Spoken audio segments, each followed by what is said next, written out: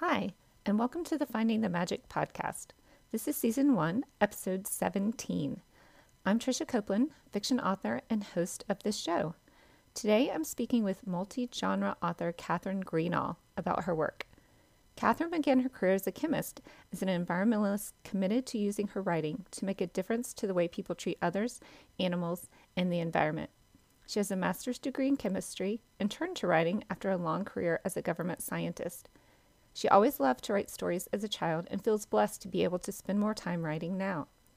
Her Quirk of Destiny trilogy is based on actual sciences and imagines a world where toxic food has caused a deadly disease, where there are corrupt power systems and mutants with strange powers caused by the sickness. Listen in as I speak with Katherine Greenall.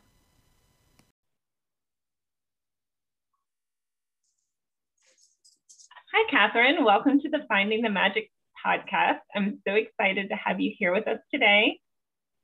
Hi, Trisha. Thanks very much for the invitation. You're very welcome. Katherine Greenall is a visionary apocalyptic science fiction author. Tell me a little bit about that. I'm not sure I've heard anyone use that term before. Yeah, well, it's sort of evolved over time. The genre that my first book in the trilogy got put in by the publisher that I was working with was sci-fi, but it's not really sci-fi because you think of sci-fi as like it's rockets to different planets and aliens and things, and it's not really that. It's based in the now on Earth in sort of present day times, and it takes the current situation, world events, and the current science, and it just looks at some of the problems I think there are and develops it with different twists coming in as to what might really be happening behind the scenes. You sound like a lot of fun. You say you're a paranormal and a vegan cooking author too, so I'm excited to learn more about that. Okay. Tell me why you started writing in this genre. Well, I suppose I first wrote the vegan cookbook when I took retirement, and one of my passions is vegan food and animal welfare. And whenever you go out to eat and you say vegan, well, this is going back a few years, they used to say, what? You can't eat anything once you told them what you couldn't eat. And so I thought, well, okay, for a year, I'm going to write down everything I cook. I'm going to take photographs. I'm going to publish a cookbook. So that's what I did, basically. And it was just to prove to people and maybe inspire caterers to be a bit more imaginative. That was what that one was about. And then I published it at the end of that year. And I mean, that ticks over quite nicely. I sell quite a few of those. I would imagine. I did vegetarian. I never did vegan, but on the East Coast where I used to live, I'm in the US and Katherine's in the UK. So that's exciting. You're my first overseas guest on my podcast. Wow. Yeah, but here in Colorado where I live now, it's very popular to eat vegetarian or vegan, and many of the restaurants have all of those options. So it's so much easier, I think, now than maybe in the years past. But I might look up your cookbook because my daughter eats vegetarian, and we are always struggling to like say, okay, everybody else wants the meat, but what are we going to make for her? So yeah, well, there's lots of things you can make, and this was really to prove it. And all the chapters are called things that people have said to me, like, you know, when everybody else is having a hot meal and they say to you, well, we could always do your plain salad, and you think, actually, no, I want a hot meal like everybody else. Right. So tell me about your trilogy. So the trilogy started off, I mean, after that, I was looking for another project, but I've been concerned about genetically modified food for a little while, starting in the late 90s, when it started to really be developed. I think in the US, you had it before we did, and then it started to come over here a little bit, and I'd heard some stuff about it that it caused health problems. And so, I mean, I'm a chemist and an environmentalist, so I started to look it up, you know, and keep up to date with what was going on. And, you know, I found out that people had been made sick with this GM food in America, which they actually withdrew some products from sale in America. And yet the government were claiming that there'd never been any health problems. So I couldn't understand this, because why would you say that when there obviously has been? And I think the World Health Organization has said that glyphosate, which you have to use with GM crops, is probably carcinogenic. So that's quite worrying. And it's being sprayed on everything, gardens, people's gardens, but it's being used on crops. It's being sprayed on wheat before they harvest it to dry it out. And 66% of bread in the UK now contains glyphosate, which, considering it's been said to be carcinogenic, is pretty worrying. So I started to think, well, so why are the governments, and the UK one included, why are they saying that, this is the latest technology, we've got to use every tool in the box to beat world hunger? Why are they saying this stuff when it is actually causing health problems? And I couldn't understand it. And a few studies on things like rats actually cause tumours and kill the rats off and things. So I started to think what is actually going on. So I invented this really twisty story, which, I think to some extent is true, because it starts off on the basis of where we are now. We are not being told the truth about how toxic some of our food is, especially the more processed food. It's not good for human health if you look into it. So started to think, what if it's not just GM? Because the first book was just concentrated on the GM and who might be doing this and why. And you don't really get the answer at the end of that book, because that was going to just be the one book to be my message to people, to get them to wake up about GM food. But at the end of it, I thought, well, it's not finished. It's a lot wider than this. So there's conspiracies and world secret organizations and mutants that are caused from the food, and it goes all very dark. So I wrote 2 more books, and the third one, it went really dark. Those sound amazing. I think I am going to have to download the first one today and dig in, because I love books with lots of mystery and suspense and different creatures. So yeah. I mean, I'm a big fan of authors like Stephen King, and I love his stories, the way they start off with something and then it's quite a normal situation, and then suddenly there's a big twist and you think, oh my God, what's going on here? Yeah, I haven't read tons of his books. The one I did read was about the computers that sort of come to life. I don't remember the name of it, but they take over the people, basically. Right. I'm pretty sure it was Stephen King's book. Yeah, it sounds like one of his stories. Right. So what do you love most about writing and being an author? I love reading. I read lots of different types of books. I like humorous books. I like sci-fi, horror, fantasy, people like Terry Pratchett. But it's a hobby that I really enjoy doing. And it's something that I thought, well, I could use it to actually get a message out to people as well about, being more positive about the way we treat the environment and animals. That's one of the reasons I write. And, it's something I enjoy. I mean, when I first retired, I watched some telly, some daytime TV, and you soon get sick of that, I can tell you. So I thought I'd do something useful. Nice. Yeah. So the books in your trilogy are A Quirk of Destiny, Return to Gallenberg. Did I pronounce that correctly? Yes, that's right. And Destiny of Light. And then your vegan cookbook is Vegans Can't Eat Anything, which is a funny name, given that you're trying to say they can eat lots of things. I love that humor there. And then you have 2 short stories. Tell me about those. So the short stories, I was writing, I thought I'd go on an actual university course to do creative writing. I mean, I've always written years ago, but I thought it'd be useful to do an actual course. So I did an OU course, Open University, on creative writing, and I wrote quite a few stories whilst I was doing that course.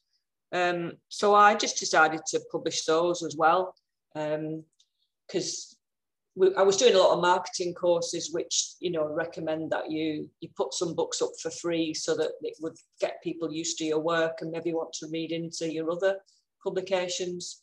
That was part of the reason for doing that. But yeah, I enjoyed doing that. The Burnview one is a scary Scottish ghost story.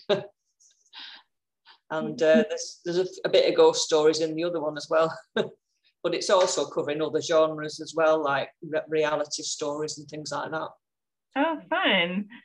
Yeah, the Scottish ghost story sounds intriguing. So what is your favorite character from one of your books? Well, I do like the scientists that go through the whole of the trilogy.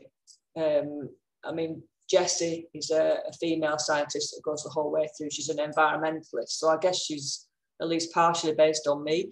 So, I mean, I had fun with that.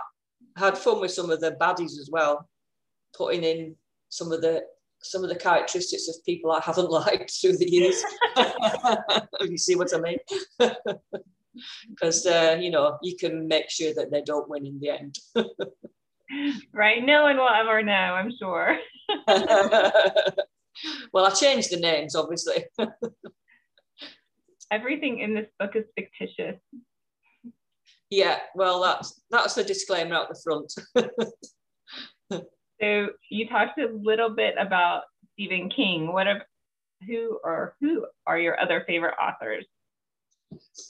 So I used to read a lot of Ray Bradbury. I really enjoyed his work because he's the kind of author that things start off just in a normal setting, a fairground, things like that, and then suddenly they take a very dark twist. So that's the kind of story I love.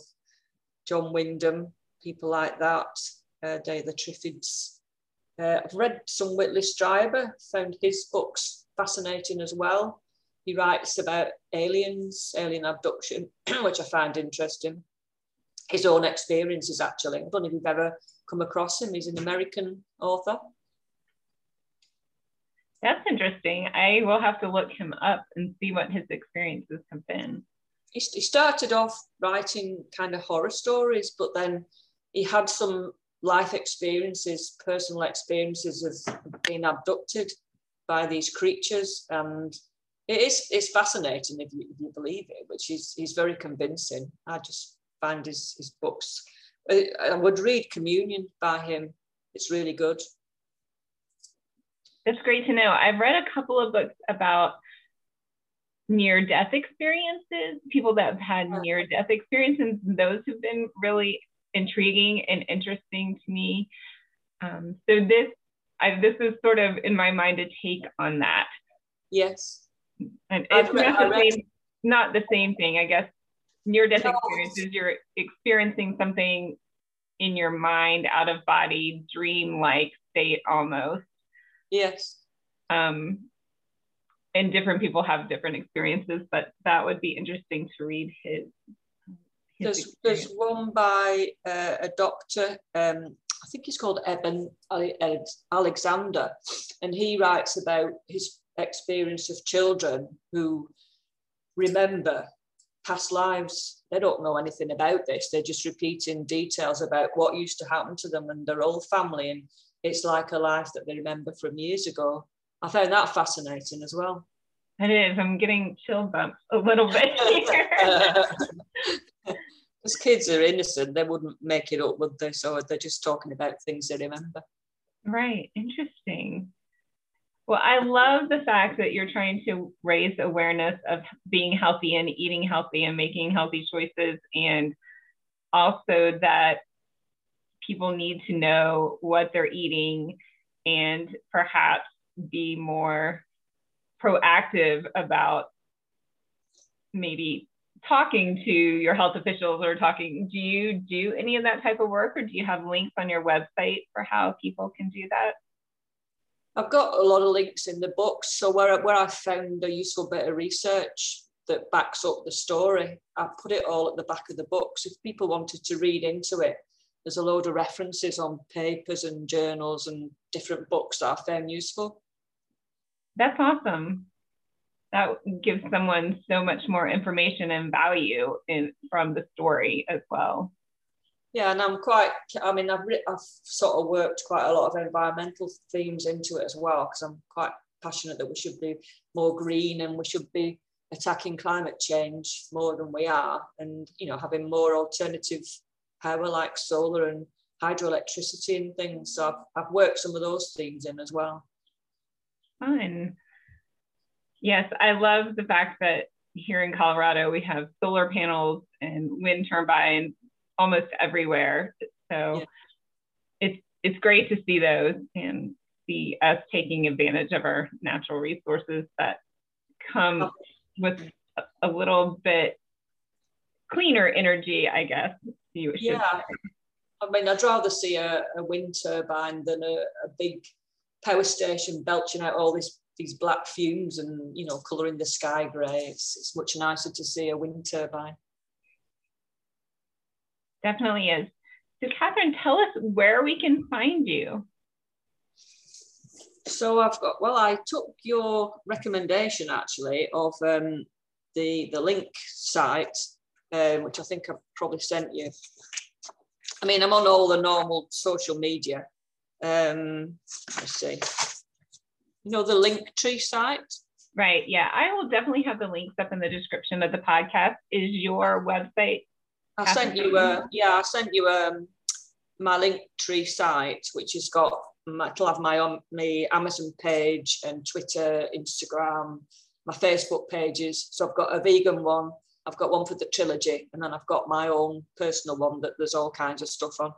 And LinkedIn as well, I'm on that. I'm on everything basically. Super fun. What is your favorite one? Do you have a favorite? I do like Facebook, I must admit, because I know it's a bit unscrupulous at times, but it's great for keeping in touch with people, you know, that are far away, and sharing videos and sharing things like petitions about the environment and stuff. And you can instantly get to quite a lot of people, hundreds of people. And I think I've got the 8,000 odd Twitter followers. That's useful as well if you want to get people on board with environmental or vegan themes. That's awesome. Yeah, without Facebook, we never would have met. So this is true. Yeah. A happy coincidence, right? Yeah, it's great. And things like Messenger, you know, and I know I used to phone my sisters like every week and things, and but now we use Messenger, so we have a little video call, which is great, isn't it? It is. I love technology. Yeah. Well, Catherine, thank you so much for being here today. Is there anything else you want to add for my listeners? I mean, I just want everybody to get more aware about the toxic food and drink that people are being sold these days, and just have a look at what exactly is in it. Just have a look at the packet. I mean, as a vegan, I'm forever looking at labels, wondering if there's an E number in this or an animal product. You know, just make yourself aware of what's actually going on. All the you know, the half truths that are being told about how food's okay because it's all being tested, but it actually hasn't. The testing is done by the firms themselves. It's not done by any agencies. I mean, they say they can't afford to do it. So I'll say to everybody, just educate yourself about being kinder to the environment and animals and eating better food. Awesome. Thank you so much for being here today, Catherine. Oh, thank you for inviting me. That was great. Thank you. I'll talk to you soon. Okay. Cheers now. It was so much fun to host Catherine on my podcast. I love learning about her books and quest to educate people about healthy food and taking care of the environment. The best way to find Catherine is on Linktree, Facebook, or YouTube. You can find all her links in the podcast description. Next week, I'll be taking a midsummer break, so it'll be a great time for you to catch up on any episodes you missed. But don't worry, I'll be back with you on July 14th with sci-fi author Erin Frail. Until then, you can find me at trishacopeland.com and on all your favorite social media platforms. Happy listening.